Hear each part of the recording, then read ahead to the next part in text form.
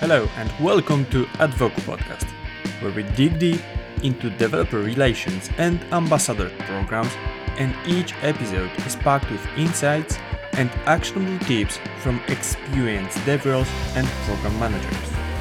If you like what we do, don't forget to hit subscribe and leave us up to a 5-star review at Apple Podcasts and Spotify.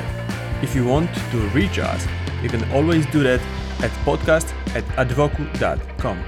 Without further ado, I give you the Advoco Podcast. Hello, Karin, and welcome to Advoco Podcast. Thank you. Thank you for having me. We have met, or I have seen you first at DevRel in Prague last year, and you have been talking. You have been on stage speaking about your experience in DevRel, but probably not everyone knows you. So if you could introduce yourself briefly to our listeners. Sure. So my name is Karin. It looks like some people mispronounce it as Karin, but it's Karin. Even though I don't always correct people. It just kind of depends. If I correct you, that means I expect that we're going to have a long-term relationship. So that's how you know. That's how you know where you fit into my bucket. So my background is a little untraditional in terms of how I got into DevRel. I think a lot of people kind of come from like an engineering background and then write things and whatever and fall into developer relations. I actually came from the music industry. So I did like marketing and like sponsorship development for like Eminem and 50 Cent and these like big rappers. Like I would literally go to parties with Rihanna and Jay-Z.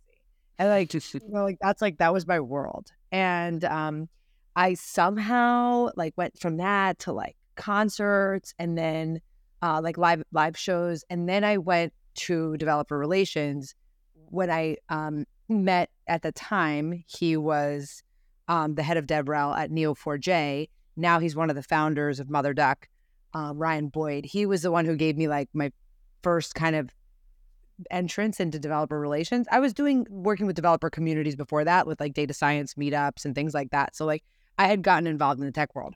But that was my entry into it. And there's actually a lot of commonalities between entertainment, marketing, and sponsorship development, what I was doing there, and developer relations. In a weird way, I think it's kind of one of those things like, I a lot of the developer relations I do is based on like awareness and that's like, a lot of what I was doing in the music industry. It was like awareness, like how could people find out about this stuff? And, seeding the market, building hype, things like that. So, and now I have my own consulting company, doing DevRel kind of out of the box. So if there's a company that needs developer relations services, I provide it like the strategy and like engineers to like produce content, speak at conferences, things like that. And that's been since October of last year. Super cool. I like really enjoy the consulting side of things. It was an accident how I ended up getting into it, but Okay, yeah, that's really interesting. I mean, this switch from music industry to DevRel and it being connected, I mean, this is quite unexpected, I think, at least it is for me, and I believe for our listeners. So can you tell us, like, 3 main things that you have learned in the music industry and you have used in DevRel and how they connect? Sure. Okay. This is an unexpected question, so I have to think about it a little bit. And like the first one that I'm thinking about is so there was 2 things that I was doing in music, primarily when I kind of started my career. The first one was like releases of new music. So like Eminem was coming out with a new album or whatever, and we needed to promote this album and get people to know about it and talk about it, whatever. So that's one. And then I was also doing sponsorship development. So that was like, basically, let's say Eminem was doing an after party for one of his shows or, whatever. And like, we wanted to say like T-Mobile presents the Eminem official after party or whatever. I would create the sponsorship proposals and then try to pitch it to sponsors to get their brand placed there and to get in front of the consumers, like the Eminem's, audience, like their potential consumers. So like, that was like kind of what I was doing. And so one commonality was when there was like new releases and things like that, a lot of what we do is we would try to get the new records in the hands of influencers or like people who had a larger following, right? So like DJs and media people, bloggers, things like that. Like those were the people who we would focus on getting the records to. It wasn't as much like focused on mass, promotion. So that was like one thing where I think it's also like aligned with developer relations. You try to find where the audience exists, what they read, where they go, whatever, and then aligning your content with that. And then another thing that kind of aligns is kind of like, so developer relations, when you're talking about like the awareness side of things, like it has to be very organic, right? You're not trying to push things and you're not trying to sell things. You're building kind of like a reputation, and like how people feel about your brand. Like, do they like you? Do they trust you? Like those are the things you're actually building. And that was a lot of what we were doing with sponsorship development. Like T-Mobile, for example, or any of these beverage companies or whoever was sponsoring some event. I mean, it was like usually beverage related or any kind of like consumer products, like Monster Energy drinks was like a big sponsor of like a lot of stuff, Red Bull, things like that. They're not getting necessarily immediate sales from that, right? But they're associating with something that you know and trust. And when you know and trust it, you're more likely to know and trust this brand. So like I was taught once in like the advertising space, they're like, you could have two kids gaming websites. You have one that's like Disney.com, where like on Disney, kids can go and play some games. And then you have some other random one with like some random URL or whatever. You could see the same ad on both of those sites, and you're going to trust the ad on Disney more than you're going to trust the ad on this random site, right? So like you might get more impressions on the ad on the random site, but your trust factor and how people feel about your brand is going to be stronger if you're promoting on Disney.com. That association can build trust and reliability. Like people trust you more because of the association. So that was like another thing that was a commonality. And I think like there's probably some like commonalities around building hype, so like when you get people talking about you and like that, that's another thing. Cause like one thing I learned was like, it only takes two disconnected sources. When you hear about something from two separate places, you feel like you've heard about it everywhere. It only takes two. So like I could talk to you about something and then you hear about something else. Like you're like, oh, Karin works with this company, Rising Wave or whatever. And then you hear about it somewhere else. And you're like, oh my God, I'm hearing about Rising Wave everywhere. Only takes two times that are disconnected. And that's like another thing that I also learned about that I think about a lot. You're like, how can you distribute your content enough to like be able to hit people from two different places, the same kind of people. So I think those are probably three. That was like a long-winded answer, but complicated.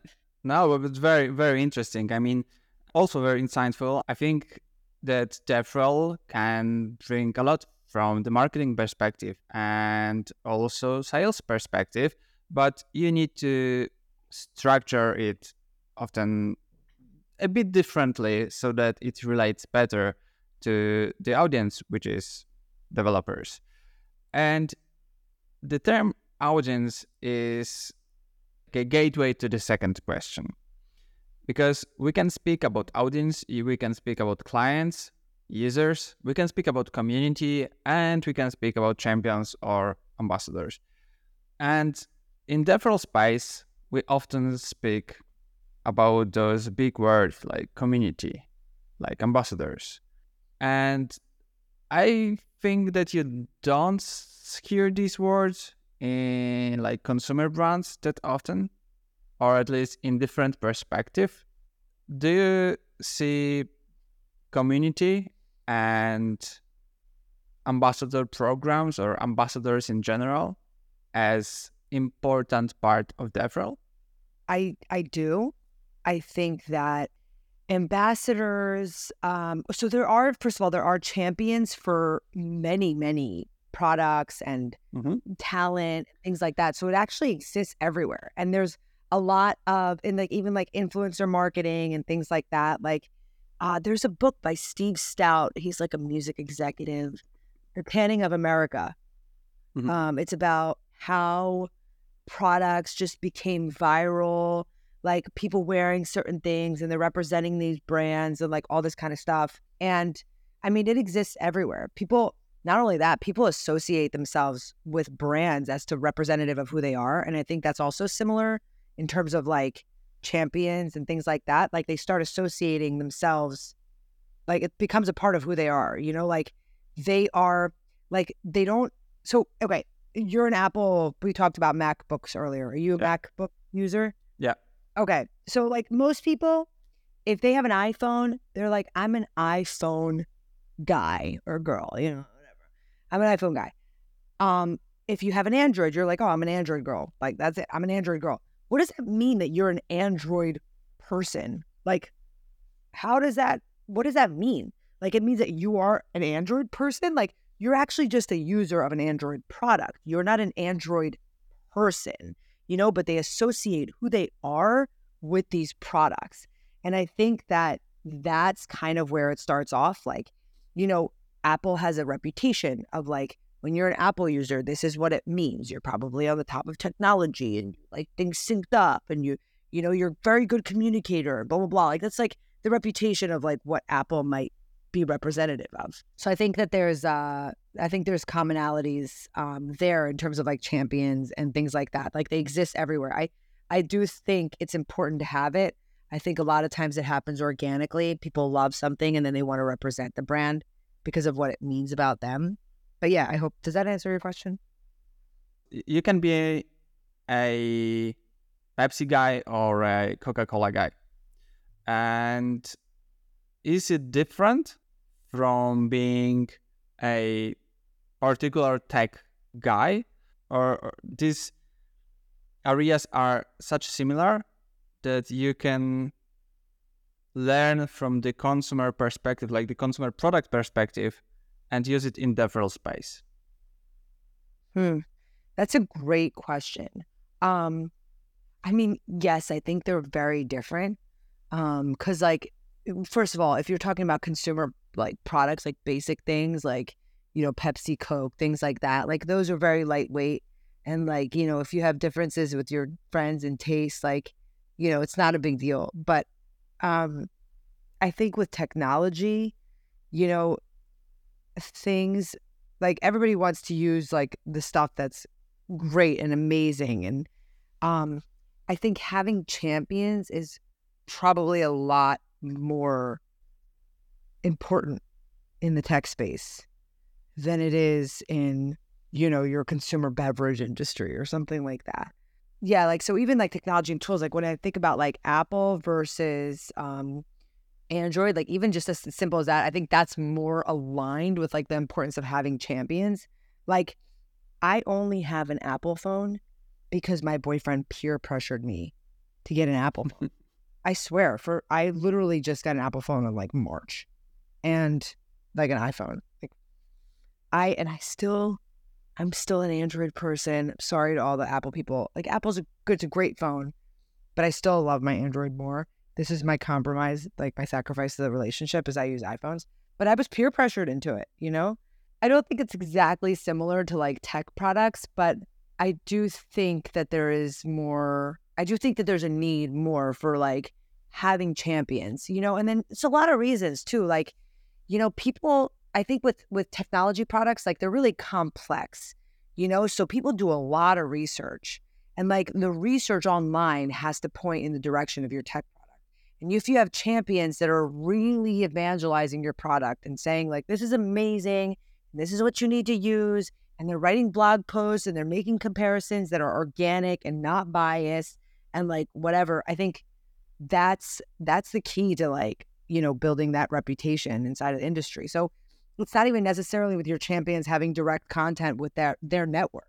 It goes way beyond that, you know? Like if I look for like this versus that, like anything, like I'm comparing toothbrushes, Oral-B versus Philips electronic toothbrushes. If I see it on Oral-B's website, I'm not going to trust it, you know? But if I see some random blogger that goes into the deep detail of like how the bristles work and whatever, and I'm like, and he's like, oh, these bristles get deeper inside your gums and blah, blah, blah. I'm like, oh, okay, then that makes sense. I'm going to listen to this random person. And by the way, this random person might be a total placement by Oral-B, you know? because they know that people are going to Google these things and make a comparison. And that's like how people make their purchasing decisions. And people do a lot of research. But that is, I think, why it's important to have those champions. You know, they kind of reiterate like the strength of your product. Okay. Stand up for you. So if it is important, if it is that important, how should you start approaching this? I mean, should it be organic, or can you stimulate somehow the appearance of champions? Let's say that you are responsible for DevRel in a company, in a new company. It has good product, good tech. What would you do to get to this point of having champions? How would you start? Yeah, I think it depends on where you are, like what stage you are. Because I think like a lot of times smaller companies, they want to start champion programs and it's not necessarily the right time. So like, do I think you need to have champions and recognize them and find ways for them to speak up and, you know, give them a platform for like their voice and help them accelerate it? Yes, 100%. Every tech company should be doing that. But there's a difference between that and having a formal champion program. Formal champion programs are like the ones that like have a name, Microsoft MVPs or whatever. And they're very, very structured. Versus for early stage companies, you might want something that like looks like a champion program, but isn't necessarily labeled as one. So like you want to build a foundation for people to be able to like share their experiences and their voice and whatever it is, like whatever kind of content, like maybe they're like a user of the product. They want to talk about what their company is doing with it, whatever. You want to build a foundation for them to like emulate something that would be a champion program without actually labeling it as such. Because like if you don't have a lot of champions, it's going to look sad. You know, you can't have 5 champions listed on your site. Like it just doesn't look good. So until you grow that, I think you kind of could do something that emulates it without formalizing it. So like you identify somebody in your community who's active. It could be anything. They asking a lot of questions, or like they might answer somebody else's questions or something like that. And you try to get that person to do a little bit more and then helping them accelerate that. So like you might find that one user is, you know, asking questions about how they're tying your product in with another product, MongoDB or whatever. So you might say, oh, you know what? This is an opportunity for us to connect with MongoDB. And you reach out to that person and you say, hey, would you be interested in talking about your project? And then you reach out to MongoDB and you say, hey, we have a community member who is interested in like talking about what they're building with our product and you guys or whatever. And then you figure out how to do like collaborate on things together. And then you have your champion who's going to present on it. And then you still give them swag and whatever. Not a formal champion program, but you're still doing things like helping them get their voice out there. You know, you're providing them with swag and all these other like little things that are vital to like the success of a champion program. Does that make sense? You've mentioned that we should look for a person who is already kind of involved in the community or in our product somehow. We should look for someone who is asking questions, answering questions. But let's take a step backwards. What makes people interested enough, engaged enough, motivated enough to do it in the first place, from your perspective? What makes them? So there's a really good book called Drive by Daniel Pink that talks about motivation. Mm-hmm. So I think that's like a good book that I think people might want to check out if they're interested in like really understanding it. There's also other books called like 1,001 Ways to like motivate your employees. And like you're not trying to necessarily motivate your employees, but the thought process behind it is very similar. I think doing monetary compensation it's actually like there's been studies on it that like if people like to draw, when you give like kids, right, when you give them a reward like money, they actually stop drawing, but versus like hanging their pictures on a wall or like recognizing them for like, wow, look at these amazing pictures, or doing, maybe doing like an art show or whatever. So like thinking about those types of things. So I think like there's a few different things that like I just like try to like consistently think about. One is gratitude. And then the other one is recognition. And then the third one is some kind of feeling of like leveling up. So like making them feel like they're superior to other people in the community. I think like, so it's a feeling, right? You don't have to like necessarily, that's why they label people as like experts and MVPs and champions and all this kind of stuff, because it's supposed to make you an elite group. So like figuring out how to make them feel a little bit more elite.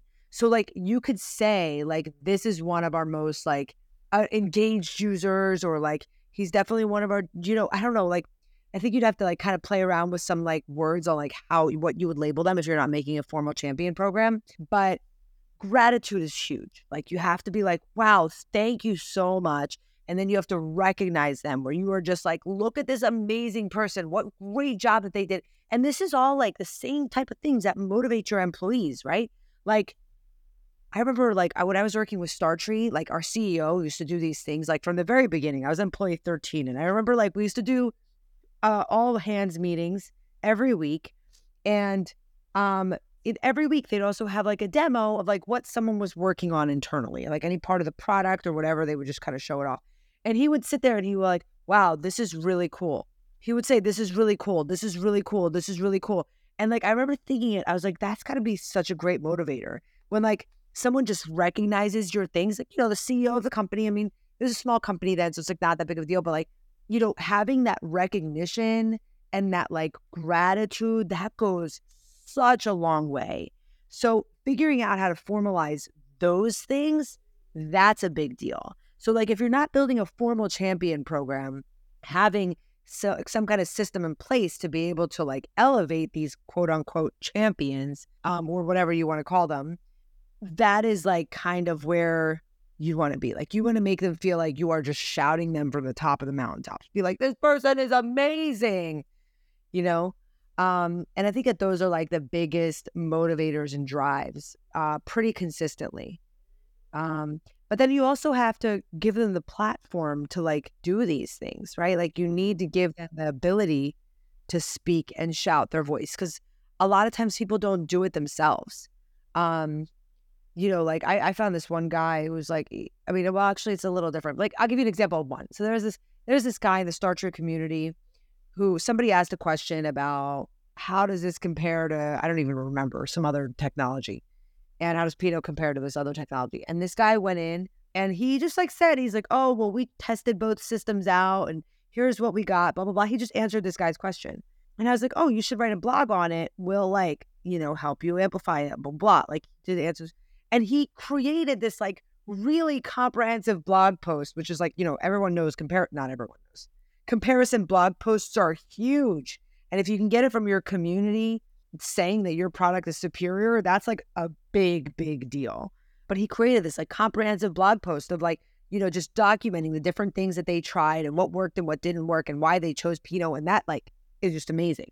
And then we help shout it up from the rooftop. And anytime that like someone asks a question, we link back to his blog and we're like, oh, this guy wrote this amazing blog post and blah, blah, blah. So we're constantly recognizing him for those things. And those things make him feel really good and make him want to do more. And that's how you motivate them. But then you also have to like sometimes massage it a little bit. Be like, oh, what's the next thing we're going to have you do? And kind of like hold their hand a little bit to get them to do stuff. So it is important to have somebody, I think, like internally, some kind of community manager or something to help you facilitate those things. But yeah, that's what I think.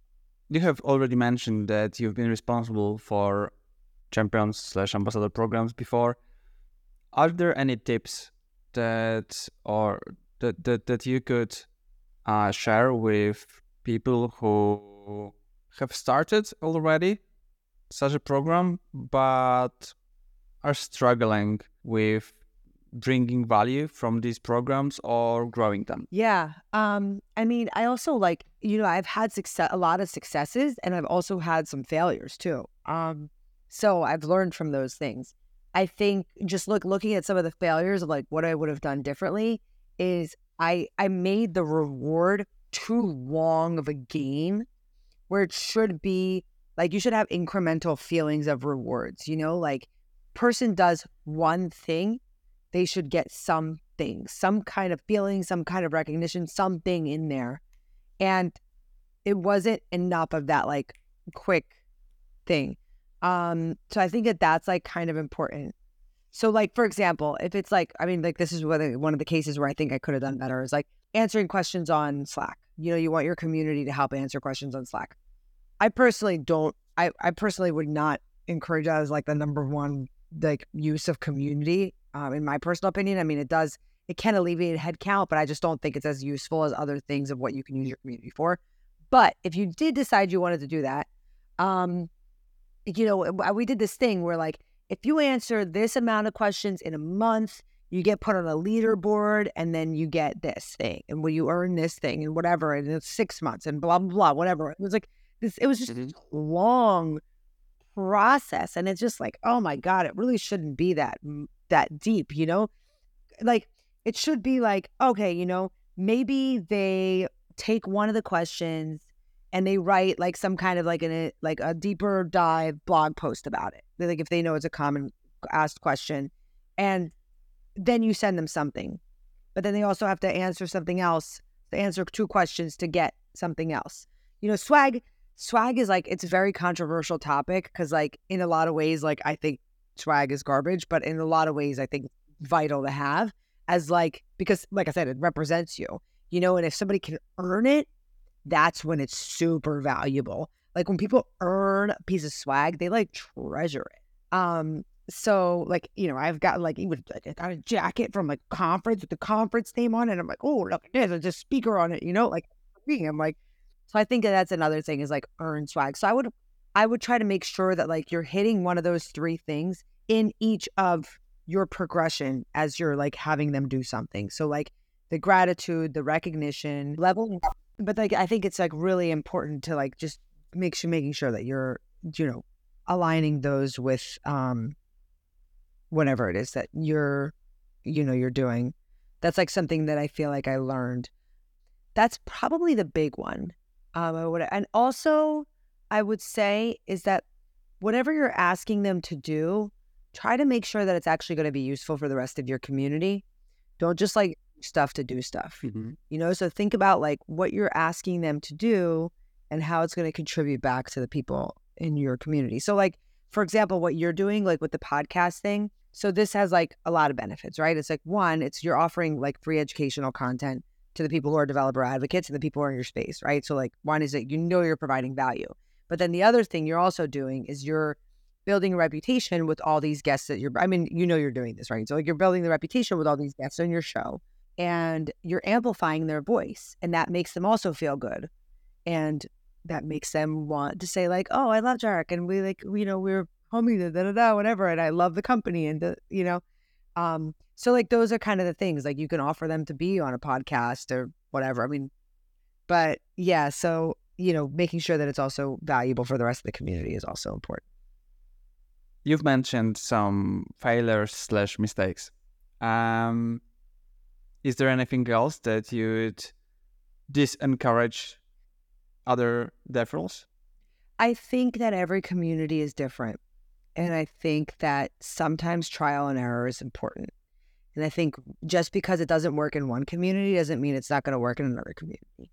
I think that a good way to start is just to kind of play around with individuals and see what they're doing and see what works.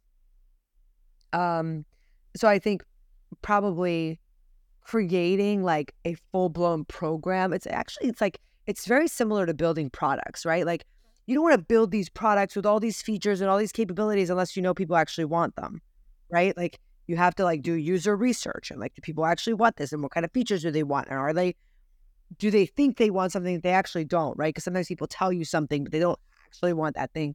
So I think that's like another thing. So maybe testing things a little bit, like in terms of concept, to see if this is something that would make sense before you go all in and build out these like robust champion programs that then fail.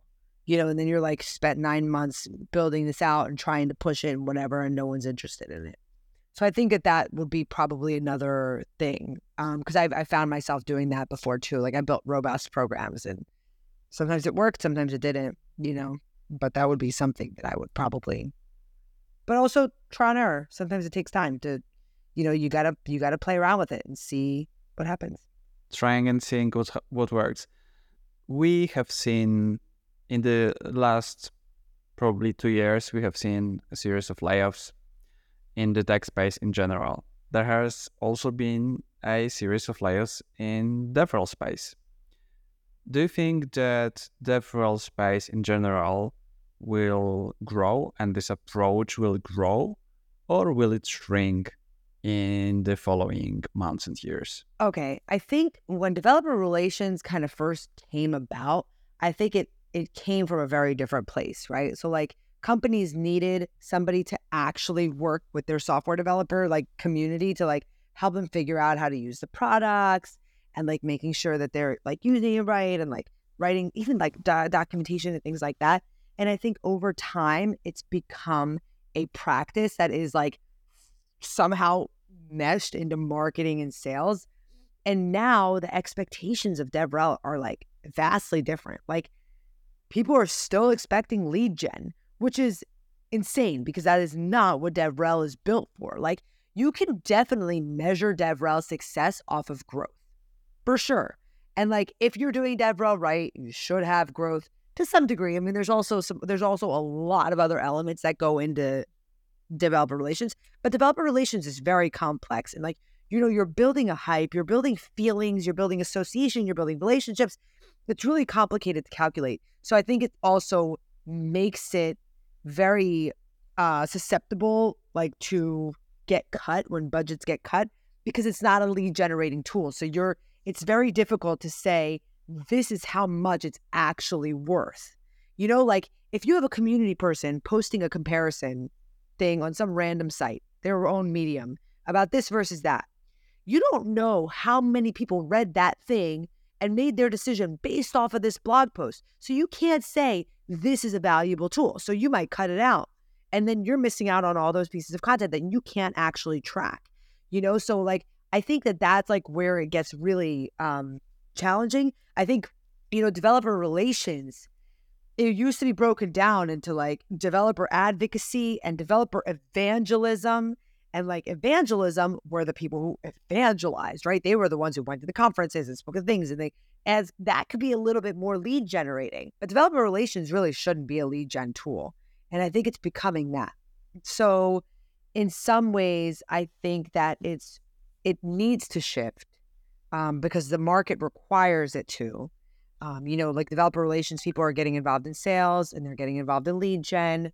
That said, I also personally am starting to really dislike the term developer advocate because I think it's starting to get a reputation of being salesy because we all know that developer relations people are now being measured off of things that are not organic, right? They can't just go around and be like, well, this feature has this, but this feature, like you can't say that something else is going to be a little bit better. That's how they used to be able to do it.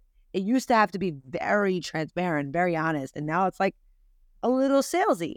And I think like even conferences, you get a talk submitted from DevRel person, you're like sales, it's salesperson to some degree, right? I'm over exaggerating the situation, but like, that's where I think I think developer relations, I think it should be broken down into a couple of different pieces, but I think it also needs to be treated very sensitively. It's such a complex topic because like there's so many people that are involved in this. Like I also understand the need for lead gen, especially when the budgets aren't high. You need to be able to quantify this position, but it's also going to be bad for the developer relations reputation. Like I even made a suggestion. I was like, I think we should stop calling developer relations, just call them software engineers. That's it. Because they are. Most of them are software engineers. Like we should just call them software engineers. that happen to work with the community. That's what I would do. And like, I actually even saw like one of my friends is like applying for jobs, DevRel person, and he saw there's like, it's like a product marketing engineer or something. And I'm like, why would you name it that? Why would you name it that? It just sounds so salesy, so that's what I think. I think it's going in the direction of lead gen, which I don't think is great for, the reputation, but it's also necessary. Like I think about lead gen too, even like when I'm doing developer relations stuff. But I do believe in like the organic approach. This will be difficult. I mean, DevRel being lead gen tool / not being lead gen tool, bringing value to the devs, to the community / bringing value to the organization. I think that DevRel means different things to many people, to different companies. And maybe there should be some change of names, and DevRel should not be one thing. And there maybe there is a way of accommodating it all, but not in one DevRel umbrella. I don't know. I think it's very smart, and I agree with you. And it's interesting because you'll find developer relations jobs that the job rec is not the same. Like you'll have job recs that are like tutorials, documentation, whatever, and then you'll have ones that are like conferences, blogs that are awareness. Like they're different, but they're labeled the same, and they probably shouldn't be. I agree with you. It's also a matter of what team they're bucketed under. Like that's a good way to know. You're like, oh, okay, you're under marketing or you're under product, or like where they're sitting. Well, as you can give you a good idea of like what the expectations might be. Do you have a personal preference? My guess would be product. To be its own department. If the company's huge, probably under product or even engineering. But yeah, I mean, I don't think it's bad to tuck it under marketing. But the difficult part about that is that like marketing's goals are lead gen. So like even if they have an understanding that developer relations is not lead gen, they have to be able to create other types of metrics that are similar, that are not focused on that bottom line. And I think as long as they're doing that, I think it's okay. There has to be like there has to be an understanding of like who the person is who's contributing to DevRel and what the company's expectations are. And those things have to be aligned. And I think this is a very good summary of our conversation. Do you have any parting thoughts to our listeners? I love DevRel. I do hope that it continues, and I hope that actually what you were saying, like it would be great if it started breaking off into pieces of like where the focus areas are, so it's not really one and the same. Because like even like developer relations, I think it used to be the people who were like actually working with the product and giving feedback and like features and like requests and things like that. Like they were like basically the advocates for the community. And now they've, it's just become like kind of, I don't know, at least it feels like it's a little bit of a washed out term. I mean, not everybody knows about it, right? So not every software engineer knows what a developer advocate is, but I do hope it doesn't go there. So I guess final thoughts. I hope people, I feel like they will, because it's like the software engineer culture, like the personality of software engineers is to like just remain very honest, and just be like good people and kind to each other. And, Let's hope for that. Before we wrap up, where can people find you if they want to talk to you further? I'm literally on you can literally Google my name and find me on anything that you want. Thank you very much, Karin, for the conversation. And I hope we'll be able to talk again and maybe see how DevRel evolves. Yes. Thank you for having me. This was fun.